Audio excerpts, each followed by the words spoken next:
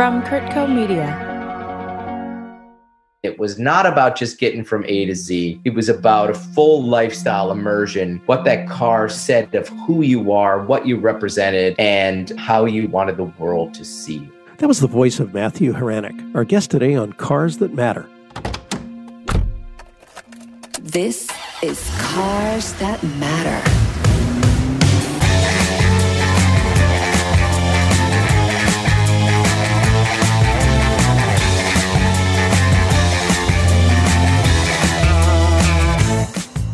This is Robert Ross. Welcome to another episode of Cars That Matter. And I am here with a friend as well as a guest. Not that guests can't be friends. My friend and guest is Matt Horanek. Matt, welcome to the show. Thanks, Robert. It's a pleasure to hear your voice and, at least on the back end of this production, see your face.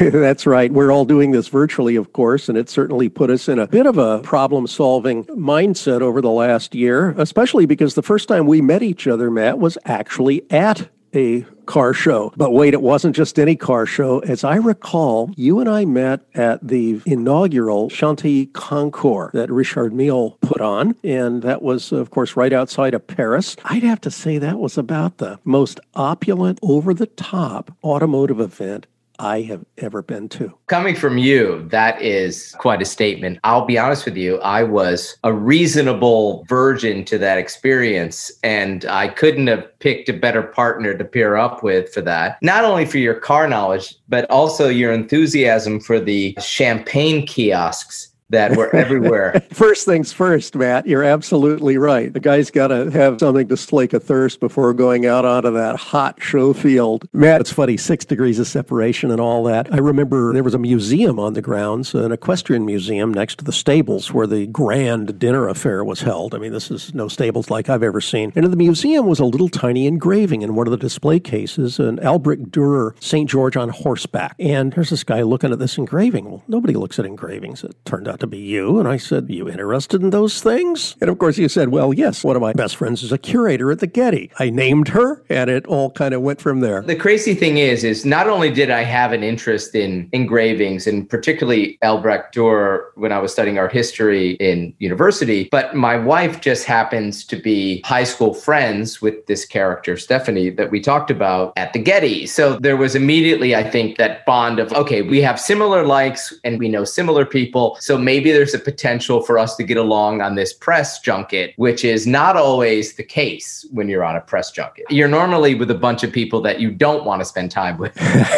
Yes, indeed. We've all been to those. But it turns out we had some other things in common, too. I believe you were able to instruct the bartender at our hotel how to make a proper martini, not something that's typically done in France. So it was a particularly rewarding evening because I know we had some great drinks, too. There was a lot of things that were first for me on that trip. Well, first, having a hotel bartender that didn't know how to make a dry martini, that was first. But moreover, the layout and the concours of the cars and this car show and the elaborate display and this amazing platform and space that I'd only ever seen in James Bond before, like that was a James Bond location. I just thought it was incredible. And to navigate that with your knowledge and enthusiasm was really special for me. I was reasonably a greenhorn on that stuff. Clearly, you're underselling yourself, and you're certainly not a greenhorn when it comes to the grander, broader landscape of all things good. Because what I really didn't get a chance to do was introduce you in your full measure, Matt. You're a well-known traveler, explorer, eater, and drinker, as some might say, and really quite a well-known writer and journalist, been the Min-Style editor at Condé Nast Traveler, and you're the founder of the William Brown Project, WM, for those who want to see it in print, because it is indeed a magazine as well. Tell us about some of your broader endeavors, and then we'll get into Cars That Matter. I was really interested in photography and then consequently art history when I went to university, but primarily as a photographer and realizing I had no illustration skills, I had no tactile skills, I was never going to be a mechanic, but I definitely had a point of view and the aesthetic point of view of things, and that I really loved photography. So I went to university and studied photography in Rochester at RIT, came to New York, was a grunt assistant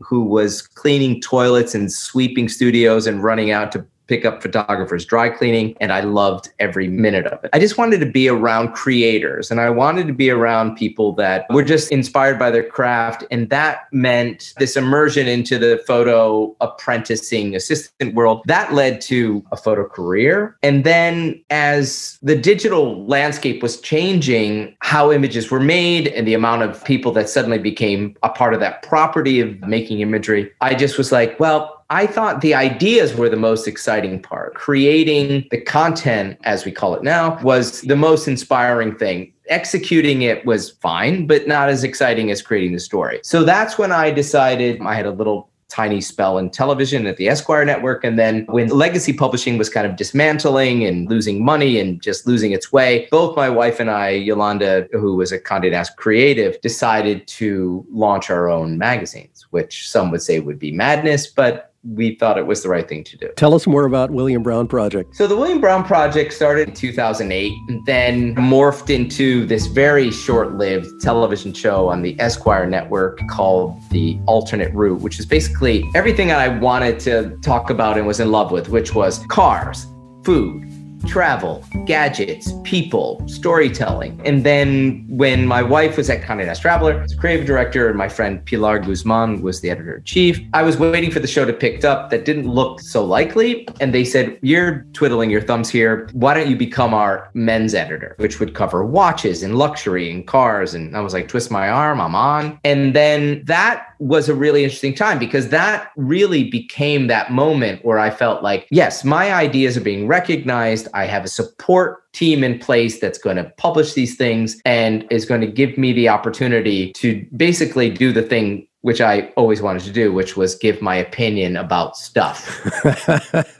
That's a great position to be in. And that also led me to meeting terrifically like-minded people like yourself and navigating that whole world, traveling a lot and realizing I didn't have to schlep 60 pounds of camera equipment and I still had a voice and a point of view. And that was terrifically good fun for me. Speaking of publishing, we'll dive right into your most recent publication, which is something near and dear to our listeners' hearts. It's about cars, and it's a fantastic book called A Man and His Car. Congratulations on that one, Matt. I guess it just came out in September of 2020, and it's published by Artisan in New York. Beautiful, beautiful book. You talk about coffee table books. This is one of them. And yet the form factor is such. It's a great landscape format, and it's small enough to actually hold and not break your back when you try to lift it. It's the perfect size car book. There was a lot of thought that went into that, which was it mimicked the first book that I did with Artisan, which was A Man and His Watch, which was basically the same storytelling, which was like, what are these emotional connections that men have with machines? Now, that could be a wristwatch, and in this case, cars, but what were the stories that connected and distracted men for decades about these machines? And they didn't have to be the most expensive. They just had to be the most connected and the most thoughtful and the ones that told the best stories. So like Watch, I was seeing all these books that were these big monographs of expensive cars. And it was almost like pornography, like these glossy, almost unattainable things. And then I just thought, why aren't we telling the real car show stories or the backyard grease monkey stories or just the love affairs of what men had with cars, which were stories that I grew up with? I think a lot of us did. And you're right, Matt. The whole notion of something being too perfect, and certainly there's nothing wrong with a 100-point car. I've been accused of that. But the fact of the matter is it's really about the people and the connections that they make with those cars. To quote our character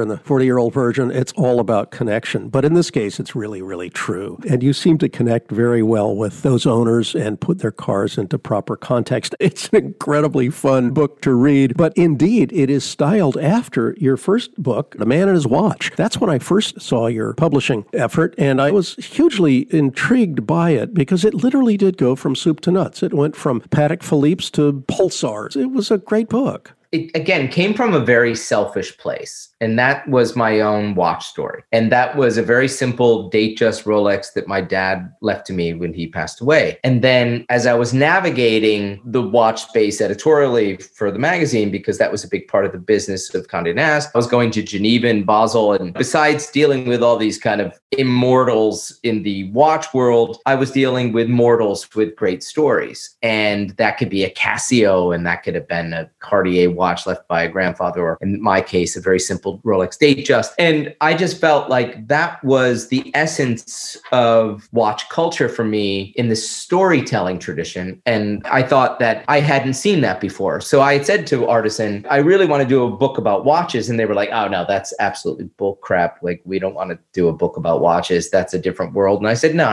It's not a watch book. It's a story book. And that's when they kind of stepped back and pivoted and were like, that we could do. We can get behind a storybook. And that was really impressive to me for them as a publisher that was allowing me to take artistic license and what that was. And also with the watch book, like the car book, I wanted to show the patina and the age and the life that was evolving with these watches that people owned. Photographs weren't retouched. They were very simply photographed on black. And that was what I wanted to do with the cars. I didn't need them polished and Concours ready. I wanted a little mud in the tires and a little dust on the headlights. I want you to explain a little bit more the connection between cars and watches. Besides just the mechanical underpinnings, what's the psychological motivator there? What makes these things both top of mind for the kind of person that collects either? I don't think I know a single person who's obsessed with cars who is not equally interested in watches, and probably vice versa. It first and foremost came from my experience with my dad, who I quite liked. I don't have a dad hating story. I have a dad loving story. And my dad was someone who was a sign painter, an artist, graphic designer. He loved well-designed things. He liked well-crafted things. And he also shot competition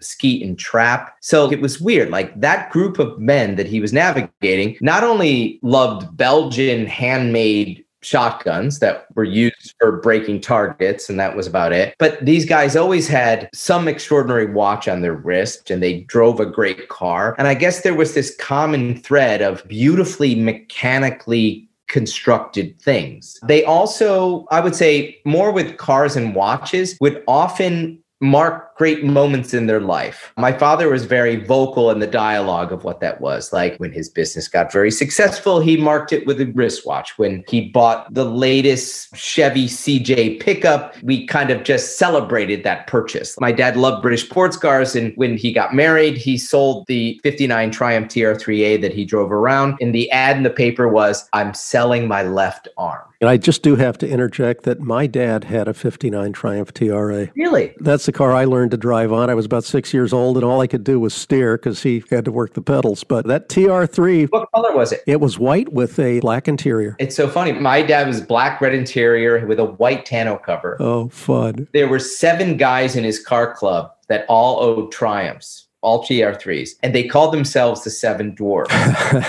Everyone picked a name for the car. My dad's was Grumpy, and my dad illustrated in like 1/8 scale, just near where you would pull out the little hammer that knocked off the hubs, each dwarf, which was so amazing. Oh, that's fantastic. But it was just a culture, I think, of specific time that thankfully I'm old enough to remember, that put a lot of emotional weight and energy in the love of that object and the care of that object. And it was not about just getting from A to Z. It was about a full lifestyle immersion, what that car said of who you are, what you represented, and how you wanted the world to see you. Well, you certainly tell those stories in the book. I'm flipping through it and looking at the broad swath across an automotive landscape that goes across all decades and across all countries and species. I mean, some of them are no-brainers.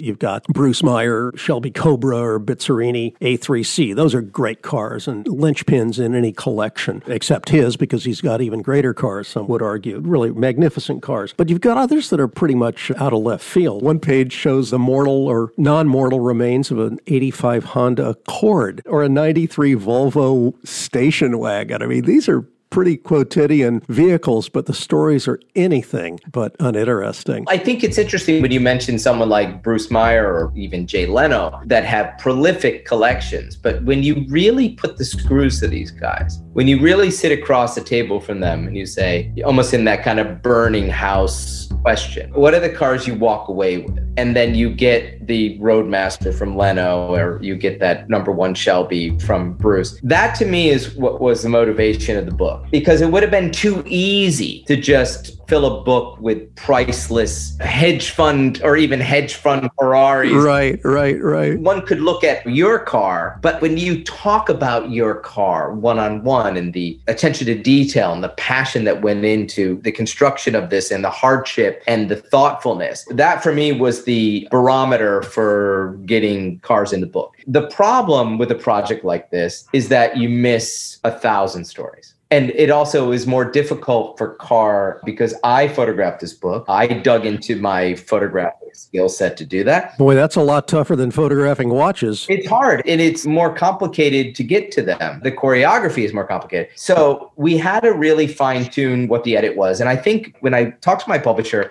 I said, here's the deal. This edit is my edit. This edit is my personal favorite. So it's not the quintessential perfect edit of cars like that you could punch a lot of holes in. These are the cars that I like, full stop. At least that way we were hoped to beat away the critics of what I missed, which admittedly I missed a lot. You say that, but that's actually not true. I see this as a pretty ecumenical assortment of cars. It's like the Village People of car books. You've got Porsches, you got lots of Italians, some big American iron, plenty of Jags and Rovers. Some of this stuff looks like it ought to be sent to the junkyard. Other pieces are remarkably pristine. You got quite a cornucopia of cars there, so I think it speaks to your breadth of interest and obviously the breadth of stories that go with each and every single one of them. The one that really fascinated me was the 1973 Mirage, which was actually built on a Maserati chassis. Yeah, by Peter Calico, who I met at Villa d'Este. And when I was allowed into the kind of bat cave, the inner sanctum of his cars, I just was like, holy cannoli, like this is crazy. And I had kind of the pick of the litter. But when he said that he actually built the car of his dreams in the mid to late 1970s. And I saw that car and he went through the whole dialogue of what that was. And there was 2 left out of a 5 prototype production. I just was like, holy cow. And he had the buck. It was great to see. I mean, really, for no other reason, our listening audience should get this book just to be able to see some of these incredible rarities and hear the stories that you were told. I mean, really, really engaging. There was another weirdo in there. I thought I'd seen everything and all of a sudden, okay, Ferrari 365 GT 2+2. A lot of people call it the Queen Mary. It was sort of like the last big grand Ferrari front engine V12 GT. And I'm looking at this thing and I realize, oh, Matt, you got a pretty weird example here. It's got no bumpers and those headlights are completely wrong. And wait a minute, it doesn't even have a Ferrari engine. It's got a Jag V12. This guy was awesome. A Jag V12 that actually he made look like a Ferrari V12 engine. A carbureted V12 engine. And that came out of this idea of the personality of Alex. Alexander Kraft is a very interesting character. He really customizes or quote unquote bespokes pretty much everything in his life. If it's not a barn or a house or a suiting, or in this case, his cars, he really puts his impression of what he wants these cars to look like. He's not precious about their originality. He wants them to be a reflection of who he is. You have some guys that want everything stock and original, and then some guys want these resto mods, and Kraft is somewhere in between. And I just thought, again, it's the story that is the driver. We're going to take a short break, but we'll be right back. On Medicine, we're still practicing. Join Dr. Stephen Tabak and Bill Curtis for real conversations with the medical professionals who have their finger on the pulse of healthcare in the modern world. Available on all your favorite podcasting platforms. Produced by Kurtco Media. We're back with Matthew Horanek. Give us an example of a couple of the most interesting people and cars and stories in the book. You got some favorites? There's this one guy named Esteban Llorita who I met through my brother who designs cars at Tesla, and he's a machinist at Tesla. Sure, you got all these MIT guys on the philosophical design end of things, but at the end of the day, it takes real guys with skills to build these things. And my brother is one of them. And Esteban was like an LA gangbanger. He was all tatted out and scarred up and dickied out. But he's, in my brother's opinion, the best machinist he's ever met in his life. And he had this Chevy Impala that every piece of chrome was hand tooled. That's a 61 Chevy Impala in your book? Yeah. everything was hand tooled and then chromed, and this narrative and this story that went into this car. I mean, for me, lowrider culture was something I was always thought was so cool and so foreign yet so interesting. And then you had my uncle who loved Chevy Impalas in their purest form. So I thought that was a very cool amalgamation of how something becomes deeply personal. This friend of mine named Paolo Tumarelli, who's a professor of design, and he lectures about the culture of design, mostly about boats and cars. And, he loves the Fiat Panda, the Giugiaro designed, epically utilitarian sheet metal framed car that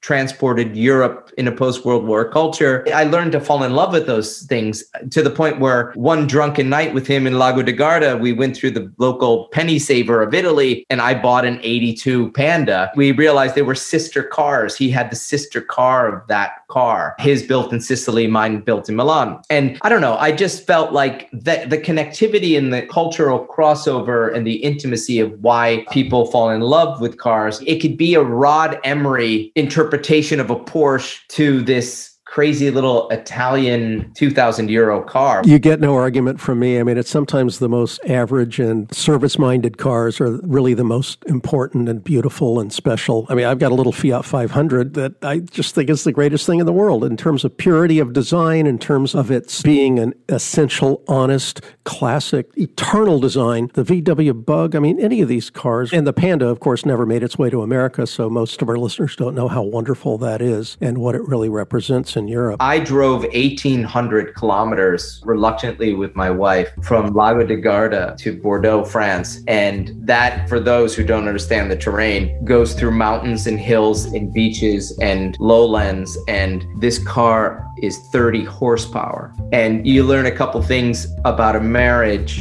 on a road trip like that. You're driving in a car that's too hot and too loud to be anything but silent and to be comfortable in one's silence. And the faith you have in each other that even when you realize the fuel lines are clogged, that you will make it to a mechanic eventually.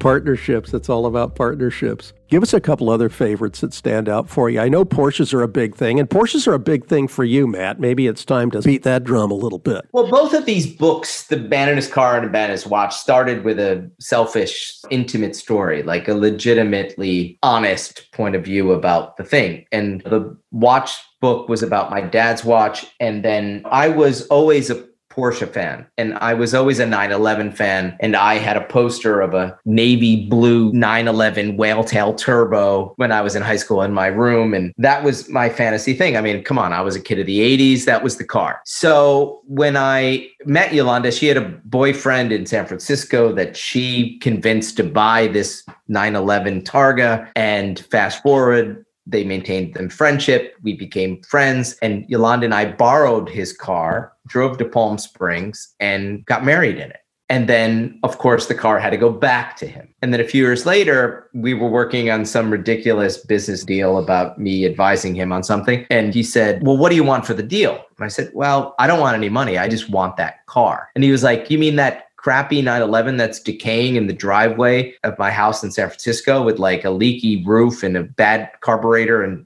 I said, yeah, that's the car I want. And then I ended up getting that car and slowly bringing it back to life. And, I will never part with that car. There's just too much passion, history, and events that happened in that thing. People say to me right now, like, what is your fantasy car to own? Okay, sure. There's a few that I could talk about, like a Ferrari Spider or even a 308 or a Jaguar E-Type. But the reality is I own my fantasy car. I own the car that I had a poster of in my room, which is that 911 Targa. My dad always said, you always dance with the girl you go to the prom with. That was my first love. I'm sure I will cycle through a bunch more cars, but that's the one that really meant the most to me. The watch book, you kind of run across a lot of Rolex owners that have similar stories, just for whatever the entry point is for that. Accessible, reliable. And you run across Porsche owners in the same way. My publisher felt that there were too many Rolexes in the first book and too many Porsches in the second book, but that's just the way it is. Well, I guess some of us would argue there can never be too many Rolexes or too many Porsches, but the good news is they're not exclusive to everything else, and you could add more things to the mix. But man, a garage without a Porsche is a very, very lonely garage indeed. Robert, I keep that Porsche in a very cold, unheated, uncontrolled environment in upstate New York with a trickle charge in, and I always put a little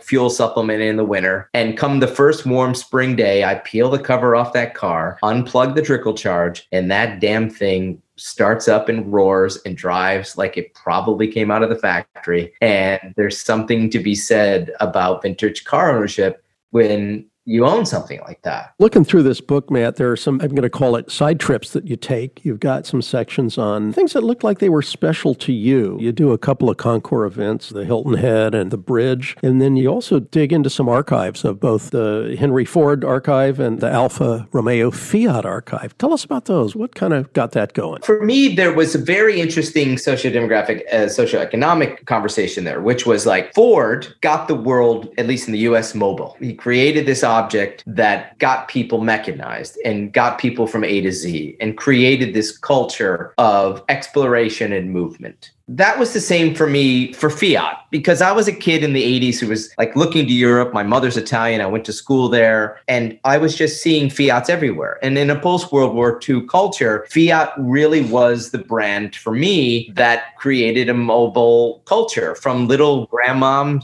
to guys that loved F1.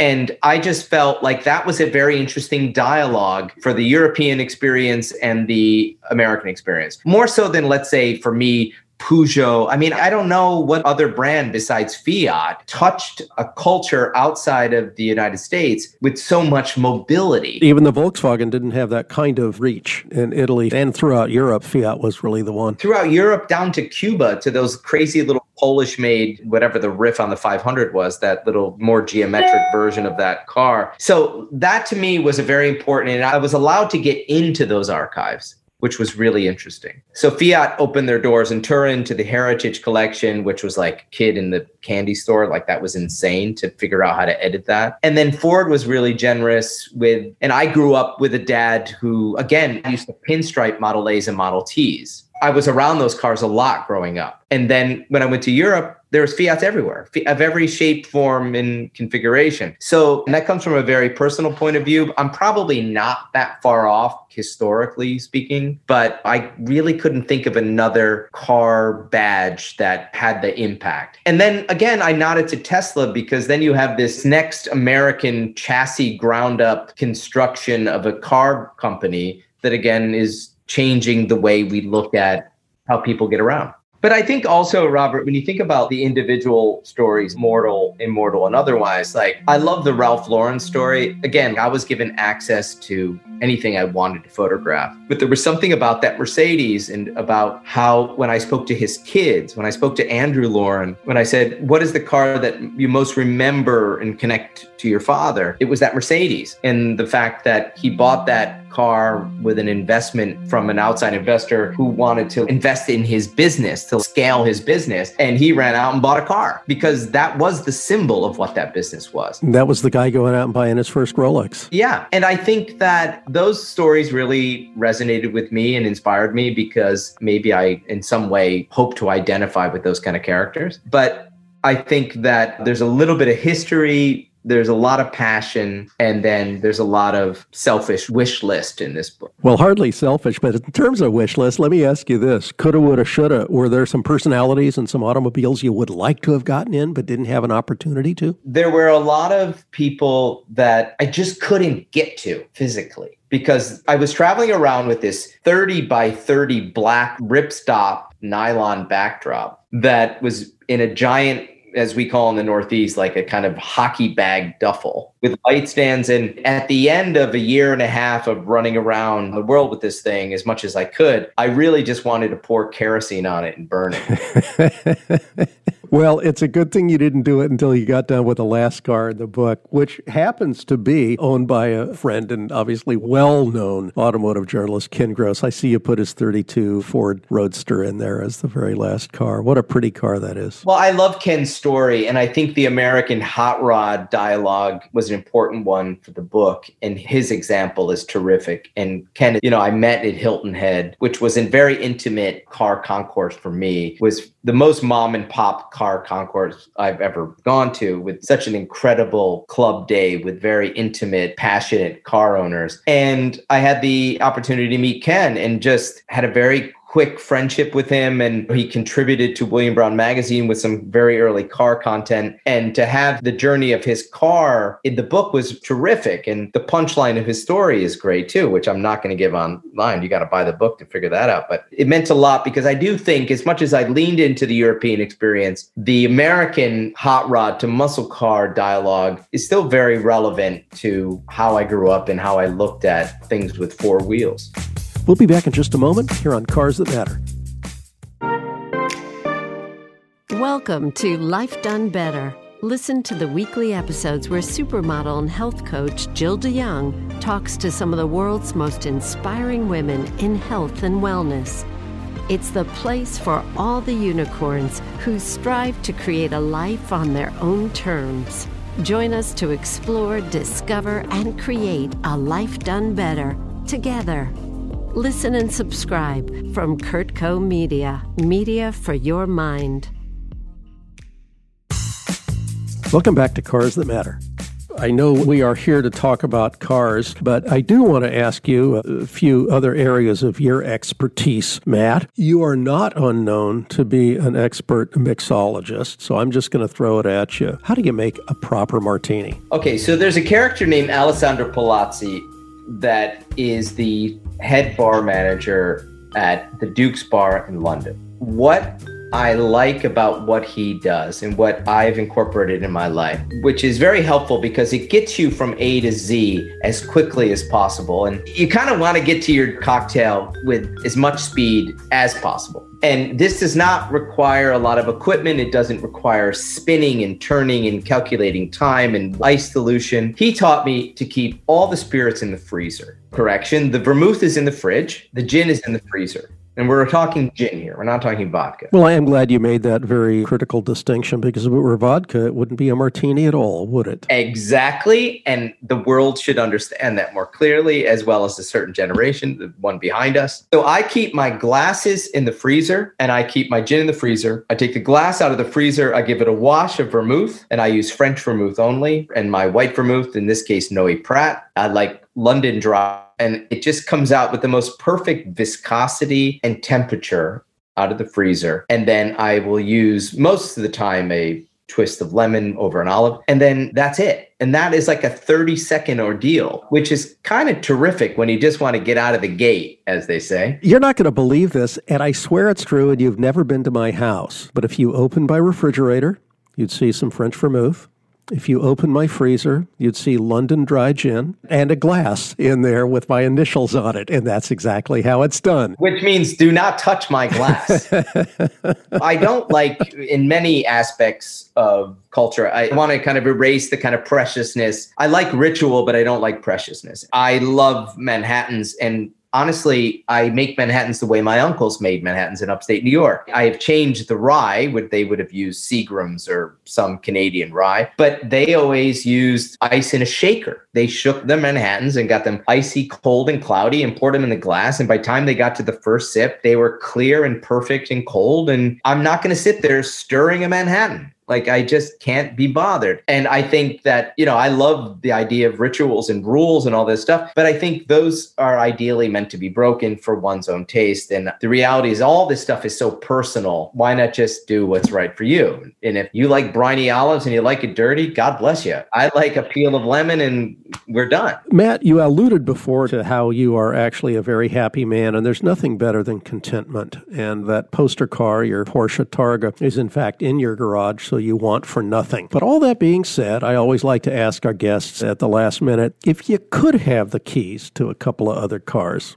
what do you think it'd be? I think I would love a Ferrari Dino. I would love a Dino for many aspects. I think I would love to own a Ferrari. I would like to own a small Ferrari. I would like to own one that has those lines and that delicacy with an off-branded badge that seems a little bit under the radar. I like the story behind the Dino. I had the opportunity to buy one of those in the early 90s for like $35,000, and I wish I did. Of course, I didn't have 30. That's the story, right? You didn't have $35,000. But I would definitely love a Dino, and I definitely would love an E-Type, a 6-cylinder, ideally. Those are two cars. When I see an E-Type, driving down the highway, my heart races a little faster. My eyes dilate. I think that's the reaction Enzo Ferrari had when he saw the first one, because he called it the most beautiful car in the world.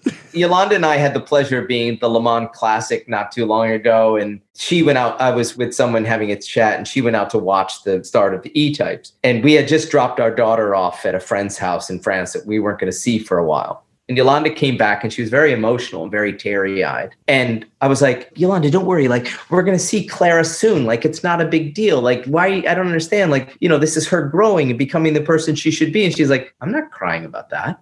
I'm crying about how beautiful those E-Types are. And I said, right there, I know I married the right woman. Tell us, where can our listeners get a copy of your book, A Man in His Car? Now, ideally, you can find A Man in His Car at your favorite local bookstore. Of course, if you have to indulge for convenience to the online Amazon Barnes & Noble world, it's there. I strongly urge you find your local yokel, but if not, it's out there. In order for them to do that, I want to spell your last name, Matt. Hranek.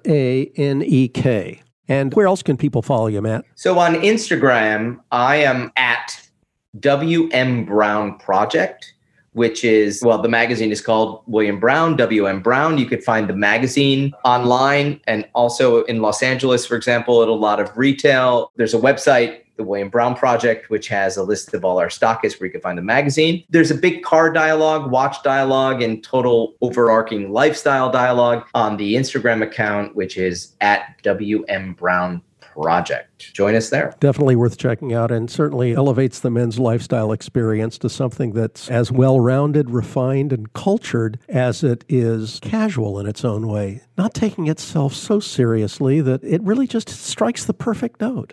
It's what a gentleman really should be. Or in this case, a man in his car. Thanks, Robert. I mean, this is so much fun. I look forward to seeing you in person and actually seeing that freezer full of London Dry one of these days.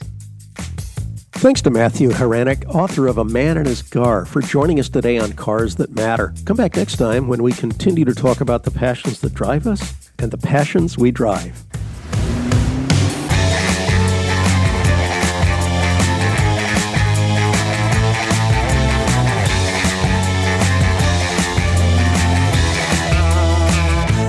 This episode of Cars That Matter was hosted by Robert Ross, produced by Chris Porter, edited by Chris Porter, theme song by Celeste and Eric Dick, additional music and sound by Chris Porter.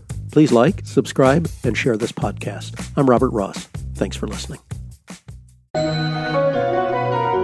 Kurt Co. Media. Media for your mind.